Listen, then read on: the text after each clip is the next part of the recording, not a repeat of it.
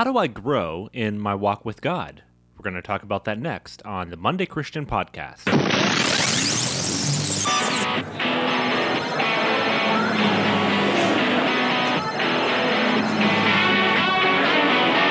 You're listening to the Monday Christian Podcast, the program dedicated to helping you put into action the truth of God's Word that you hear on Sunday to your everyday life on Monday. And now, here's your host, Ezra Beyer.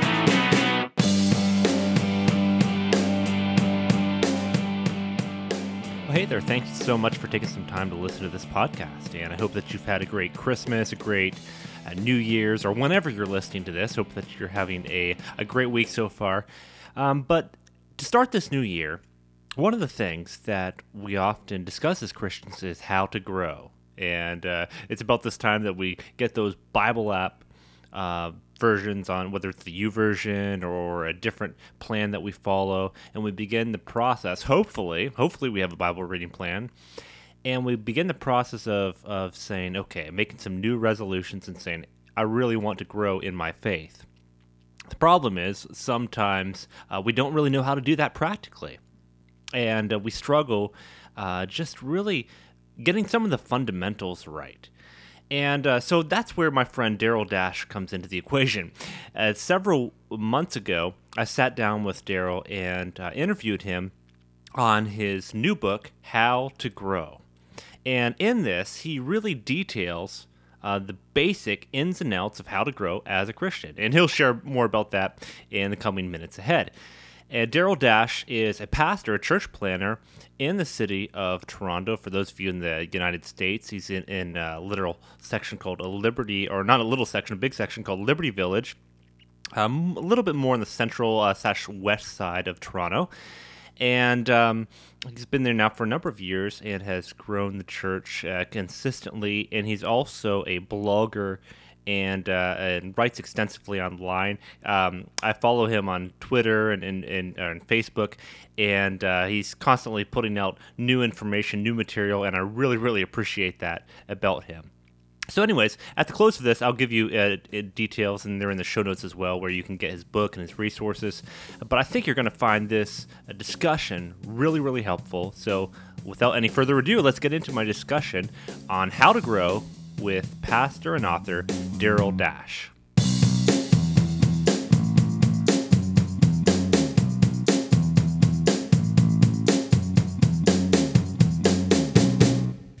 Well, today on our podcast, it's great to have Darryl Dash on. And Darryl, thank you so much for taking some time to come on today. Hey, Ezra, good to be on with you. And, well, we just spoke for the first time, like just a couple of minutes ago. So, honestly, I don't know a whole lot about you, but I've been following some of your online stuff that you do with dashhouse.com and gospelforlife.com. And you do a lot of blogging, eh? Yeah, I do. I started, I don't even know how long ago, but back when nobody was blogging, so I've been at it a long time now. Well, man, one of the things I love so much about the content that you share as a church planner, and we'll get into that in a little bit, like your background, but so relatable, so down to earth, and I feel like the material that you blog about and you write about, I could just pass it right on to members of my church congregation, and so from that perspective, I love coming across like sites like that. That's really cool. So thank you for that. Oh, thank you. I appreciate that. I mean, like you, I'm a church planter, so if you don't keep it real, you get in trouble pretty quickly. Yeah, I know. It's you go back to those seminary days, and it's like you tried translating some of that stuff into the local church, and it's like Exactly. Yeah. So now, for those that are unfamiliar with you, some in our audience would be very familiar with you, but others might not. What was your story? How did you first come to faith in Christ? What did that look like? So I grew up just in a suburb of Toronto called Brampton. Yep. And Brampton back then was a little bit different than it is now. Now it's pretty well part of Toronto. And my family moved there. I was born, and pretty early on, my parents ended up splitting up. So, those were back in the days when that was not a common story. There weren't really a lot of people in Brampton coming from a broken home. Okay. And one of the cool things that happened is it really became a crucible to see whether Christianity was real. So my father was not a believer, and he kind of went off on one direction. I think about 5 years old at the time, and my mother was a believer, and she went through a really hard time. But in the middle of watching the two of them, I don't know if there could be a better apologetic for Jesus and for the gospel than watching that play out. Because as I saw my mother struggle, I really discovered, what she has in Jesus has to be real. There's no way she could be faking this. And I watched my father, and he kind of spiraled off in his own direction. And I was looking at him going, like, if that's what it looks like to live apart from God, and he was a little bit of an extreme case, I don't want that. So, Right, right. it's interesting I think kids have they have a truth detector, I think. Oh They yeah, can it's really, crazy. Yeah, yeah, it is. yeah, They can tell if something's real or if somebody's just mouthing platitudes. yeah. And at an early age, I just knew, I don't know what this is, but there's something there. So anyway, I grew up in a church, grew up in a funky little, I would say fundamentalist church there. Yeah. So I talk about it a little bit in the book. Uh-huh. They were some crazy people. Like there was a lot of weird things. Don't get me wrong, like it was a good church, but it was also like they were quirky. They had their faults, and yet in the middle of that, also discovered there was something real there too. And those people marked my life, even though they were imperfect and quirky. And I was one of those weird kids that about the age of, I think about 6, Mm-hmm. I knew I was going to be a pastor. So, Man, by the way, that try that. young? Wow, that's crazy. Oh yeah, That's gotta try going be to yeah. school at Yeah. grade 2 and say, "Yeah, I'm going to be a pastor." That's So not going to help your popularity, but that's what happened to me. I was reading a book somewhere. Maybe it yours? I forget. I get them mixed up sometimes. Where the author was writing and saying they wanted to be a pastor at a young age, but then they just inserted a pastor, firefighter, pastor, policeman after it. So I don't think that was me, that but I wasn't like you. that. Okay. Yeah, that's right. So okay, so that's really interesting. So when would you say though that your faith really kind of became? I don't know. I felt like in my life, the early years, I came to faith, I think when I was 5 years of age, but it took till I was around 12 or 13, 15, 14 years of age where that really became my own. When did that really happen in your life? Was it earlier than that or? It was early, and it actually caused me a bit of grief because I knew the pattern, right? I knew, okay, become a believer, when you're young, kneel beside your bed. But I knew the script was like later on, chuck it out and rebel. And I remember thinking, like, I don't think I'm following the script. Like, am I doing this wrong? But I never went through that. And so it was weird. I think at a very early age, probably because of what my family went through, Right. uh, I think it just became very real to me. And I think because some of the people in my life, I was just surrounded by really good people who, like I mentioned in the book, my Sunday school teacher, Don Taylor, Mm-hmm. he was an amazing guy. He had a hair lip. He looked kind of funny. He talked funny. He only had one volume. So there was everything about him was wrong in terms of like I should not have looked up to him. Right. The thing is, like I knew when we got together, this guy loves Jesus and he loves us. And somehow that really affected me. So yeah, I never went through the whole rebellion thing. Oh, that's really cool. Like, I mean, I love stories from all different backgrounds, but man, I like hearing stories. I don't know. I was listening to someone a little while ago, and they were just talking about and almost feeling apologetic for growing up and loving God at an early age. But I'm like, man, no, that's so cool. I love those stories. Like I think we should have more of those stories. So that's cool. Yeah, yeah. So, you had called to be a pastor at a young age. What did your years of ministry look like? And then I guess it was 5 years ago that you planted in Toronto. So kind of walk us through that journey and to how that all came about. When I graduated from seminary at the age of 23, kind of thought I'd figured everything out, and became a pastor of a small church in Etobicoke. What they did hiring me, I have no idea. Like a 23-year-old knows nothing. Yeah. I was newly married, and for some reason, They took a chance on me, and I look back now and shake my head. It's like, I don't know what they thought they were doing, but they were really gracious. Then about the age of 30, I moved on to another church. And it was funny, Ezra, I kind of thought that I had made it because this was a bigger church, like not that big, but by Canadian standards, a decent size. They had a storied past, and I kind of thought, like, okay, I'm 30 already. People have recognized my talents. Like, I've hit the big time. I was there 13 years. There were some good people there as well. Those were probably the 13 hardest years of my life, and Really? just a very difficult time, like trying to change a church culture, trying to, when I went there, it was a kind of a divided church. The pastor that had been there before me had been there 23 years, and he was in his, mid to late 60s, and I was the 30-year-old coming in. So I walked in the middle of like just a crazy time of transition for that church. So about the end of that, I knew it was time to leave, and I kind of thought, okay, what am I going to do?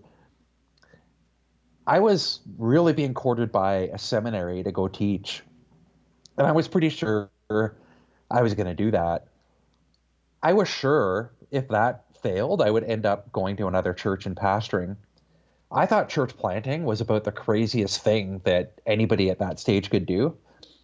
And yet, over the course of about a year, it just became so clear that that's what I should be doing. So at the age of, I think, 45, packed up everything, moved to downtown Toronto to a fairly young community, and with no salary, no core group, just kind of parachuted in and said, okay, we're planting a church. So we've been at it about 5 years. And I think it's been the hardest ministry I've done, probably even harder than those 13 years at that church. But it's also been the most joy-filled time in ministry we've had. So kind of that weird thing of it's been like I wouldn't trade it for anything, but Yeah, it's not because it's easy. It's actually really difficult, but it's a lot of fun at the same time. yeah, I just want to pause you there. Well, this is coming from another church planner, so I'm curious myself. What about, someone might be listening and saying, that doesn't make sense. Well, if it's some of the hardest years, why is it also some of the most joyful? Unpack that a little bit. Give us a highlight or two. I don't know, what really excites you along that process? I think a couple things. One would be I don't want to pretend like we're on the mission field in, Chad, Africa, like one of my friends is. But those missionaries that are there on the front line, they actually have really cool stories. And in church planting, like I have amazing stories I never had pastoring. So, like one time, for instance, I was out of money. I think our bank account was in overdraft. The church was out of money. It wasn't an overdraft, but it was pretty close to zero. Uh, I remember writing a check to the church, kind of my regular offering, thinking like, okay, I'm in overdraft. I can't even cash this check. I went to meet with a donor, and the donor said, I can't help you. He was a big donor. And I remember like just being so devastated about that. On the way home, I stopped at the post office, and I opened up the PO box, and there was a check for I think just over $10,000 from a church that I didn't even think knew about us, Wow. and I didn't expect any money from them. And so I'm standing there in the middle of Shoppers Drug Mart by the PO box. I I actually started crying because I was so overcome with I think just like stress but gratitude. And we've got story after story of that. Just like the hard part about money, no people, trying to make something work from scratch, all the Right. stress of that. Right. And at the same time, like just at the right time, God seeming to provide out of nowhere in pretty dramatic ways. So yeah, I think that the both have gone together. Wow. That's, man, that's really cool. I mean, I'm guessing you could tell quite a few stories Oh of yeah, for amazing sure. things. So that's cool. Well, let's get into a little bit of your book here, and you just talk about how that all came about. Um, and I just finished it this morning. And first off, highly recommend it to others. How do I grow? And just such a practical topic. And so, did you always want to write, or how did that come about? Yeah, to be honest, I knew again I was going to write, And for years and years, I didn't do it. So yeah, it's a long time. What happened was, I had all these great ideas, but I could never narrow it down on one. So this is going to be a weird story. My wife started working one day for an online nutrition company. I don't know if you can make up anything shadier than that. I remember her coming home saying she's an accountant or was an accountant at the time. Guess what? I've got a new client, an online nutrition company. And I began to look into them. They had a website that set off all my alarm bells. It was like, okay, what have you done? I began to watch her, and she lost 60 pounds. And it wasn't anything really weird. She just was eating better and practicing new habits. I began to look more into the company, and behind the shifty website, began to discover like these guys have PhDs in nutrition. They're coaching major sports teams. They're writing textbooks. Like these guys actually are the real deal. At the same time, I was planning a church and thinking, like, I've got all this theological knowledge. I've got all this, like, you name it. I've got amazing theology on my bookshelf, but I don't think I'm doing a good job translating that into actionable steps that somebody could take to grow. And it was actually this company that took, nutrition science and brought it down to a practical level that made me begin to think, how can I do that in my church plant? In the middle of downtown Toronto with a group of people who are like, I have amazing people at the church, but they're they're not necessarily thinking all the time about, theology, and they're just trying to get by through life. How can I take the riches of the gospel and make it actually accessible to these people and help them grow? So yeah, that's how it all began. Okay, so your wife she was the one that kind of pulled the strings and at least Oh at yeah, least got I everything get all my focused. good ideas from her. Absolutely. Yeah, I Well, see. and we have coffee every day, so we would begin talking, and that's really where it began. I would say, yeah, we would just reflect on like, man, I took the program with her and began to realize I think they've got a good insight into how to translate theory into knowledge. So the two of us began to talk about we need to do this for discipleship. We need to help our people in the church grow in the same way. That's interesting. On my Facebook account just earlier today, I just do this for fun. I threw out, what are the biggest things that hinder Christians from growing? And I want to get your thoughts here. So, one person put apathy and comfort. Another one said lack of discipleship. Someone else said disobedience. Others said lack of knowledge. What would you say? What in being a church and pastoring a church and meeting just people, just where the rubber meets the road, people every single day. What would you say is the biggest thing that you think hinders people from growing or having that appetite to really grow in their faith? It's a great question. I think some of the answers on Facebook are pretty insightful. I always think of the parable that Jesus told of the parable of the seeds, and I always stop when he mentions the cares of this world. Because I think that's such a perceptive comment that Jesus made. I think that the seed falls and it begins to grow, and he talks about the cares of this world choking it out. At least where I am, I look around, and I mean, people are so consumed with getting enough money to live and raising the kids and, running around. So, I mean, you live in the same city as me. Sometimes I just stop and watch people and they just look so stressed. I don't know if you've ever done that. Just Yeah, people no, watch at a totally. mall. Yeah, totally. Yeah, and even I think about this on my day off. I'll go out and I'll get caught behind somebody who's not driving that fast, and I'll get agitated and I'll think, man, like I need to get going here. And I begin to realize like it's my day off. I'm not going anywhere. Like I can just relax. But I think there's this perpetual. I think the cares of this world. We're in a hurry. We're consumed with other things. I would add to that. I also think that we're used to doing life kind of independently. So as a result, the thing we read in the scripture is really a life together, as Dietrich Bonhoeffer said. It's a communal life. I think that we miss out on what God intended, and we don't even know it. So we tend to live isolated lives by ourselves, concerned with just not bad things. I think they're actually really good things, like how do we feed our family? And in all of that, our growth takes a back seat, and we're not even aware of it at the time. Yeah. No, that's good stuff. If you were just sitting in a coffee shop, I know you like a Jimmy's coffee. Is that true? I think you wrote something about that in the Yeah. book. So okay. Have So you been to Jimmy's yet? no, I've never been there. So that we'll have to do a meeting there sometime. That'd be fun. Absolutely, yeah.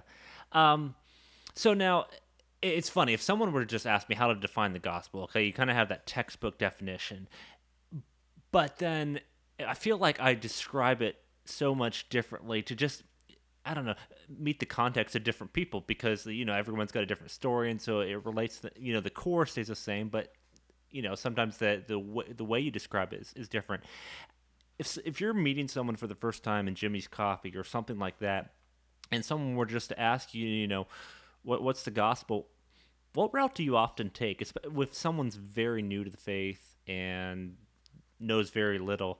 I was just playing hockey the other night, and it was kind of funny. I was in the room with a bunch of guys, and the guy just kind of walks in. He's like, "Oh, you're a pastor." He's like, you know, I'm not really religious." He's like, "So, what do you do? What's that all about?" And it kind of took me off guard. I was like, "Man, what am I about?" I so, know. so, Yeah. well, what do you say? One of the I don't know if you know the name Ray Ortland. He's a pastor in Nashville, scholar, and he's created this mantra, and I think it's so accessible. I like to use it. So 3 points to it. I think one of the best gospel presentations I've heard. So he says, okay, here's 3 things you need to know. First, I'm an idiot.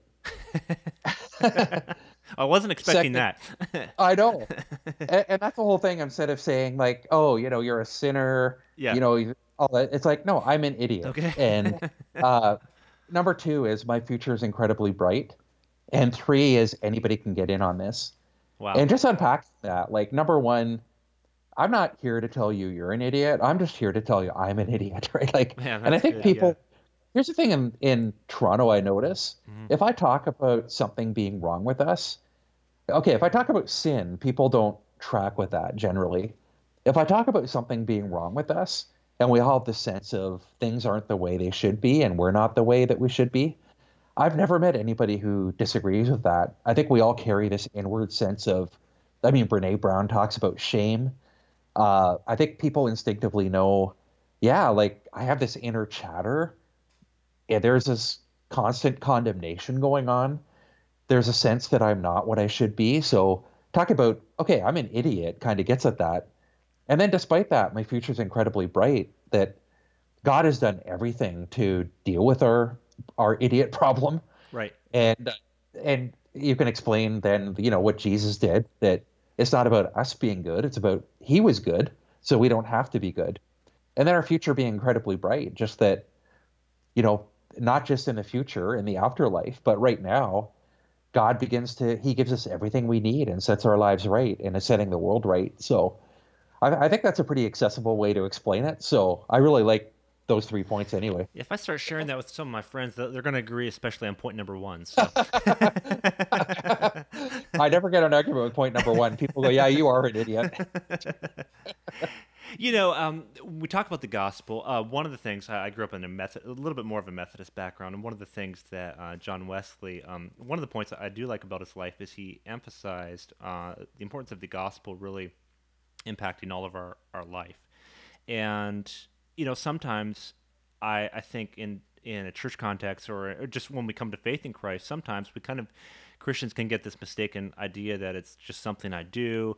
The gospel is kind of something I did that one point when I accepted Christ into my life, and yeah, it has some bearing on my life, but you know, not it doesn't really affect what I do on Monday. Um, how do you explain that? How do you um, how do you view the gospel working practically in our lives? How do you describe that to other people? How do you help people to make that connection between, as I often say, what we teach on Sunday and everyday life on Monday?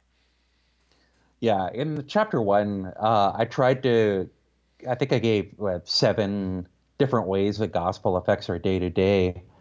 But one of the ones that I find the most powerful is just that sense of I am accepted. So I begin the book with a story of a slave, a modern day slave who One day it was in the Philippines, and one day the son of the family that had the slave realizes, oh my goodness, like I always thought of her as a helper, but she's actually a slave. And he's overcome with guilt of like, we've been oppressing this woman all these years. And so invites her, he moves to North America, invites her into his home, basically says, you're free. Like you can, here's a bank card, like just make a withdrawal anytime you want, live off us.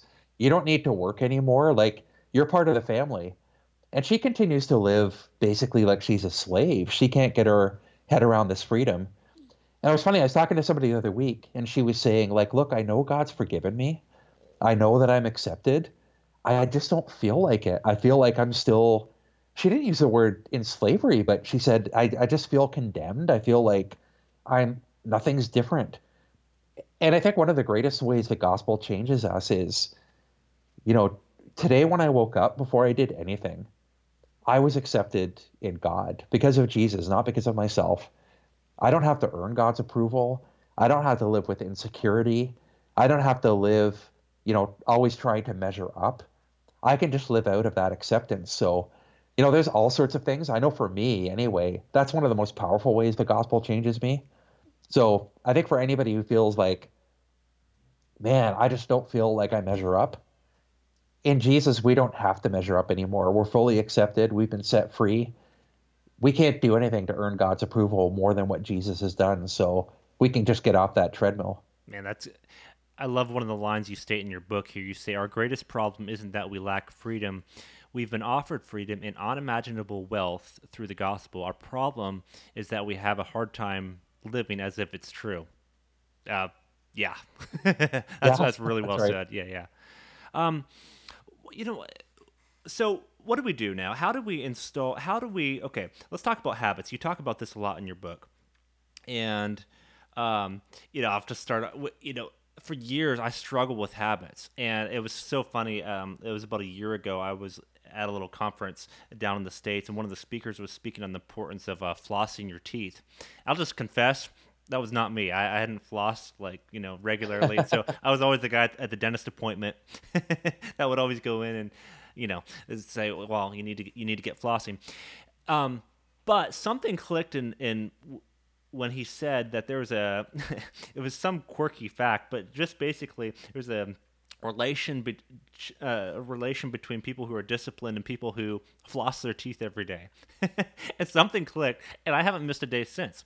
And I'm like, whoa! So actually, I can, that felt like some empowerment. Like, hey, I can actually do this. For people that struggle with putting great habits in their life, I'll confess that's me a lot of times. How do you begin to just shift and begin putting these simple habits like flossing your teeth, the simple habits of the faith into practice? How do you work that with other people? And that's such a good question. One of the things I discovered in the process of trying to build habits and write about them is we're all so different. And one of the ways I found that out, I know I'm talking about my wife a lot, is, I would go to her and say, oh, like I've developed these habits, you should too. And I remember a few years ago, I said that about the Bible Project. I'm like, man, have you heard of the Bible Project? Oh, I think I just read your blog post on this. Just a few. Yeah, Yeah, yeah. yeah. It's so good. They've got videos, they've got a reading plan. It's amazing. And I was enjoying it. So I said, man, you need to do that too. And about 3 months later, she came to me. She said, I took your advice. I did it. And you've ruined my devotional life. Like, thank you very much. For me, and this is where I think we're all different. Like, it's almost like we need to hack ourselves. Gretchen Rubin talks about there's 4 different types of habit keepers. And I was approaching it. I'm an upholder by her rubric. So, I'm somebody that likes to build habits. And most books on habits are written by people like me. The problem is a lot of people aren't upholders. So you've got to figure out, what does it look like to build habits when you're not that way. And so I think there's a few things that help. One is to start small. That's where BJ Fogg he did a program called Tiny Habits, and he talks about flossing teeth. And what he says is, don't set a goal of flossing mouth, set the goal every night. If you want to floss your teeth, floss one tooth. And the crazy thing is, like, probably if you do one, you're going to keep going and do more, but you've won if you do one. And I always tell people, like, don't set the goal to read like 5 chapters of the Bible every day.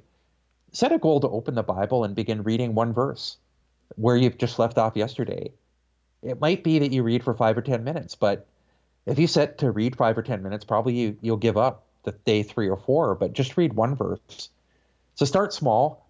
I think I give about 7 tips in the book for how to build habits. I think another one is um, wipe the slate clean. So here's where, even though I'm pretty good at habits, here's where I go wrong. If I blow it, I really blow it. Yeah. And the next day I'm Yeah. like, well, I don't even know why I should do it again because I did so badly yesterday. I may as well, continue to blow it. Instead of, I think the gospel is another way we preach the gospel to ourselves. Man, if anybody can wipe the slate clean, it's us. Every day we wake up, yesterday's crap, yesterday's sin is totally gone. His mercies are new today. So every day we have an invitation to wake up and just wipe the slate clean. Doesn't matter how badly we failed, and just keep going. But I don't know. I think I really hesitate to say, this is the way to build habits. I think everybody's good at habits. I think most of us live our lives by habit. Uh, you know, where do you go to bed every night? I go to bed on the right side of the bed, right? Yeah, exactly. Yeah. And everyone I know, like, they don't have to think about it. They're like, oh yeah, left side, right side. Most people I know, they're like, oh yeah, I wake up every day, I do the same thing. Usually check the phone first, right? Right. We actually are all really good at habits. I think the challenge is to, you know, actually hack ourselves to figure out how can I create habits that will build into my life what I need. So I'll just end it with one thing about my wife. She really sucked at building spiritual habits. The thing that changed her was she started going to the gym. I never would have thought of that in a million years. When she started building discipline by going to the gym, all of a sudden that discipline translated into, like, she began reading the Bible, she began praying and doing other things. It was almost like what you mentioned about flossing the teeth.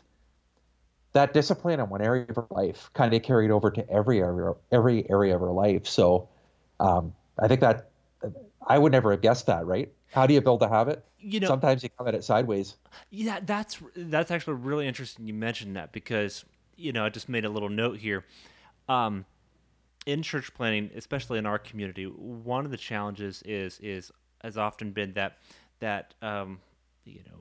we live, sometimes a little bit more of a rougher community, and so sometimes people have struggled where to have discipline in their lives for various reasons.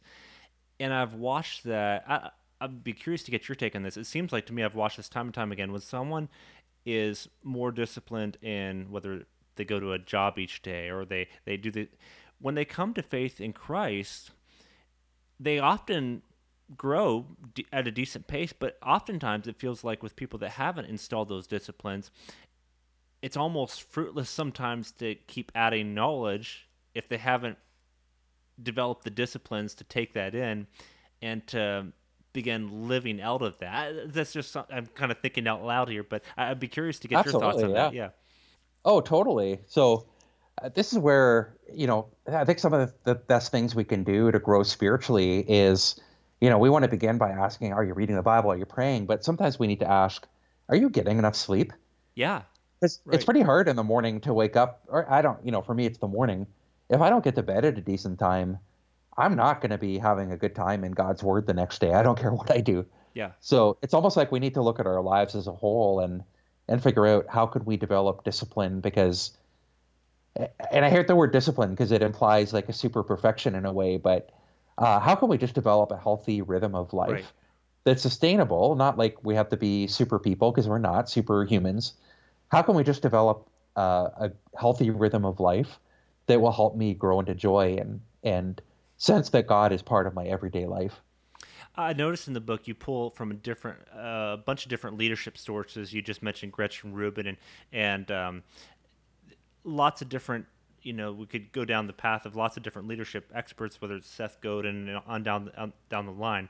It was interesting. I was reading an autobiography on Oswald Chambers yesterday, and one of the things, I don't have the quote offhand, but he was mentioning that it's so important as Christians, and he's writing this back in the early 1900s, that as Christians, that they don't that the person that says, I'm just a person of one book, meaning the Bible, that is oftentimes that the person that really means that is actually a person of many books, but that they actually, it has a way of elevating the supremacy of Scripture. That the person that just says, I only read the Bible and I won't read anything else, that a lot of times, and his point was that they,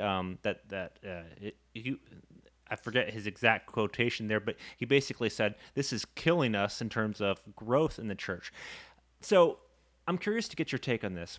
When we read things like building habits, how important is it to read widely, to pull these different elements in, like your wife's nutritional program and things like that? How do you implement other areas, whether you're reading philosophy, psychology, all these different, how do you pull them in and kind of bring these into your spiritual walk? Yeah, that's such a good question. I one of these guys that loves to read. I mean, you just mentioned Seth Godin and Gretchen Rubin. Tomorrow I'm going to something Toronto. I don't know if you've heard of it, Creative Mornings Toronto. And they just bring in a speaker from, some leader in the community to talk. And, you do have to listen carefully. You can't apply everything, but I forget who said it first. All truth is God's truth. I think we can learn from anything. So the book of Proverbs, I was surprised a few years ago to learn that a lot of those Proverbs actually come from other, like say Egypt or whatever, and Solomon maybe tweaked them or rewrote them, and they ended up being part of God's word. And I love that because we don't have to invent everything. I think we can learn pretty widely and apply everything we learn and edit it out, but apply it to our lives as well. Doesn't have to be all Christian books or anything like that. Yeah, yeah. You write, we often set our sights too low. When we aim for growth, we often settle for more knowledge. Talk about this for a moment, because I, I think the more that I pastor, I feel like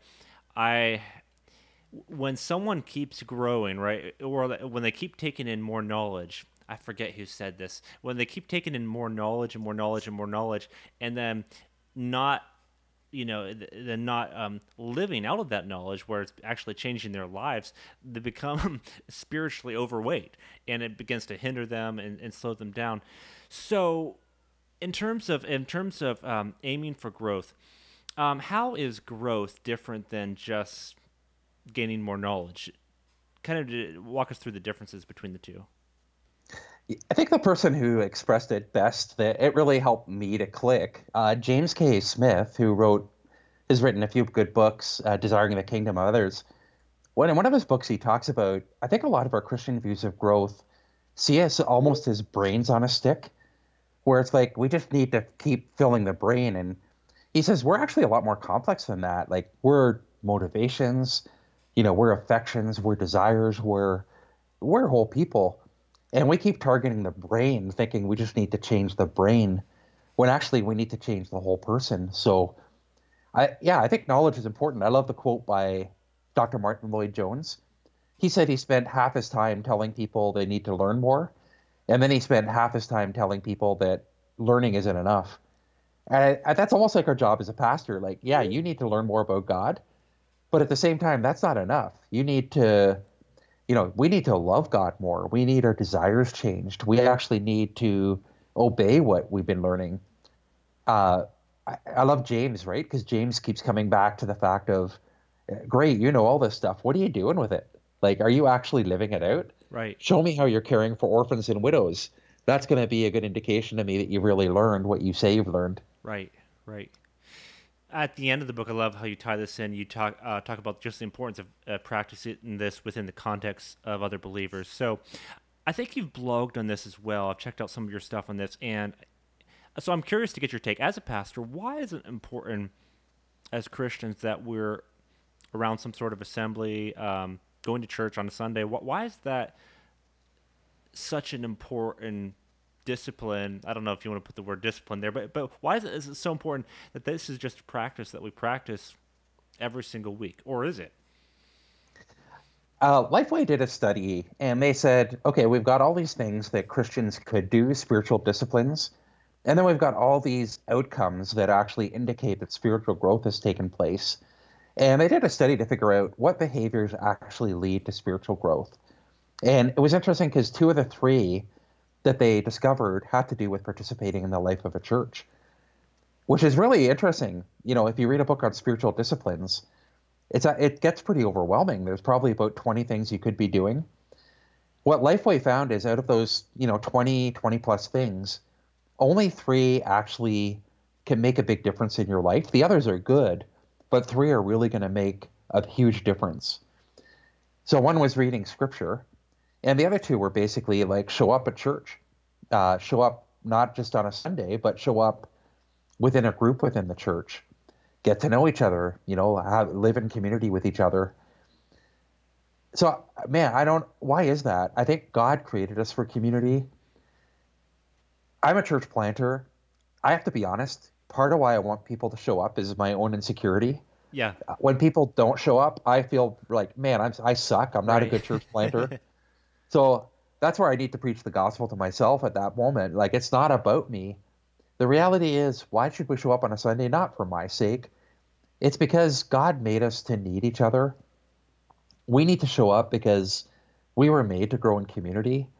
And here's the reality. Like, when I show up on a Sunday, when I'm feeling lousy, here's what I've discovered.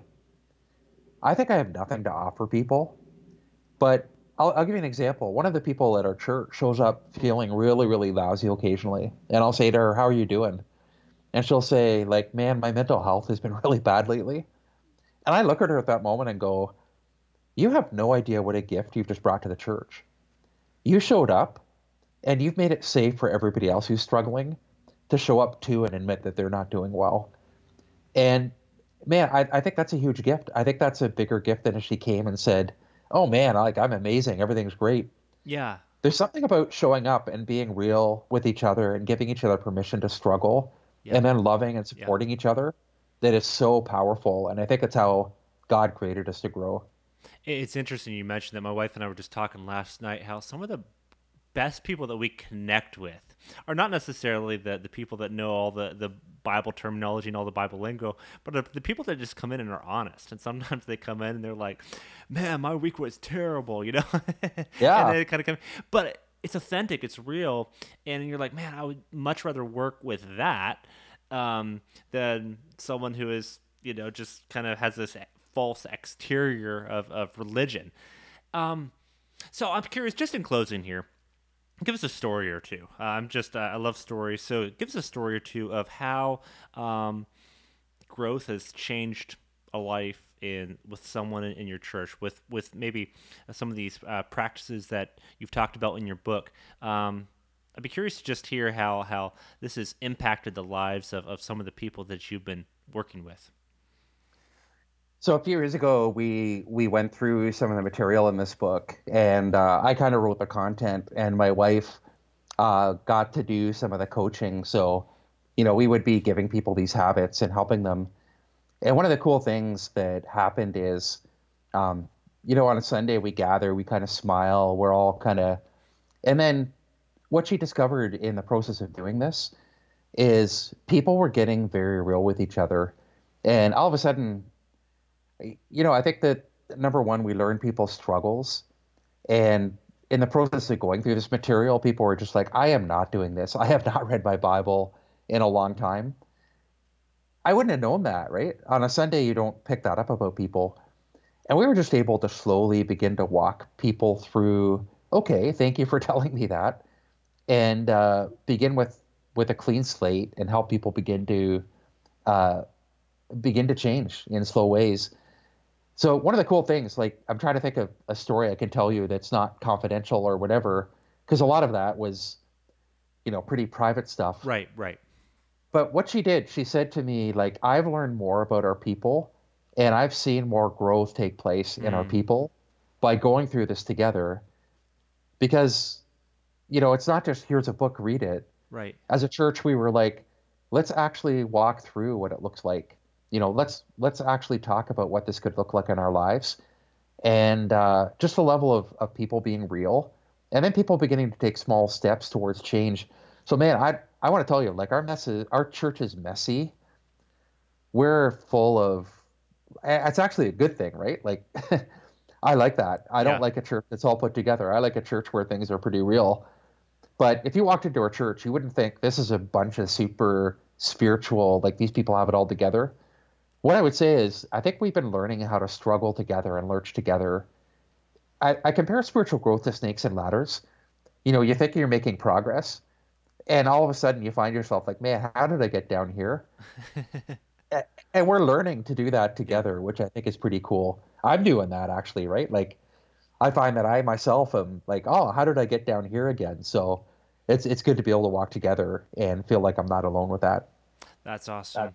Where can people find you online if they want to learn more about this stuff, and where can they get your book? Yeah, the best place to find me online is my personal website, which is dashhouse.com, DASH, and then house.com. And you can also go to gospelforlife.com, FOR life, not the number 4. And you can pick up the book at Amazon or at any major bookseller.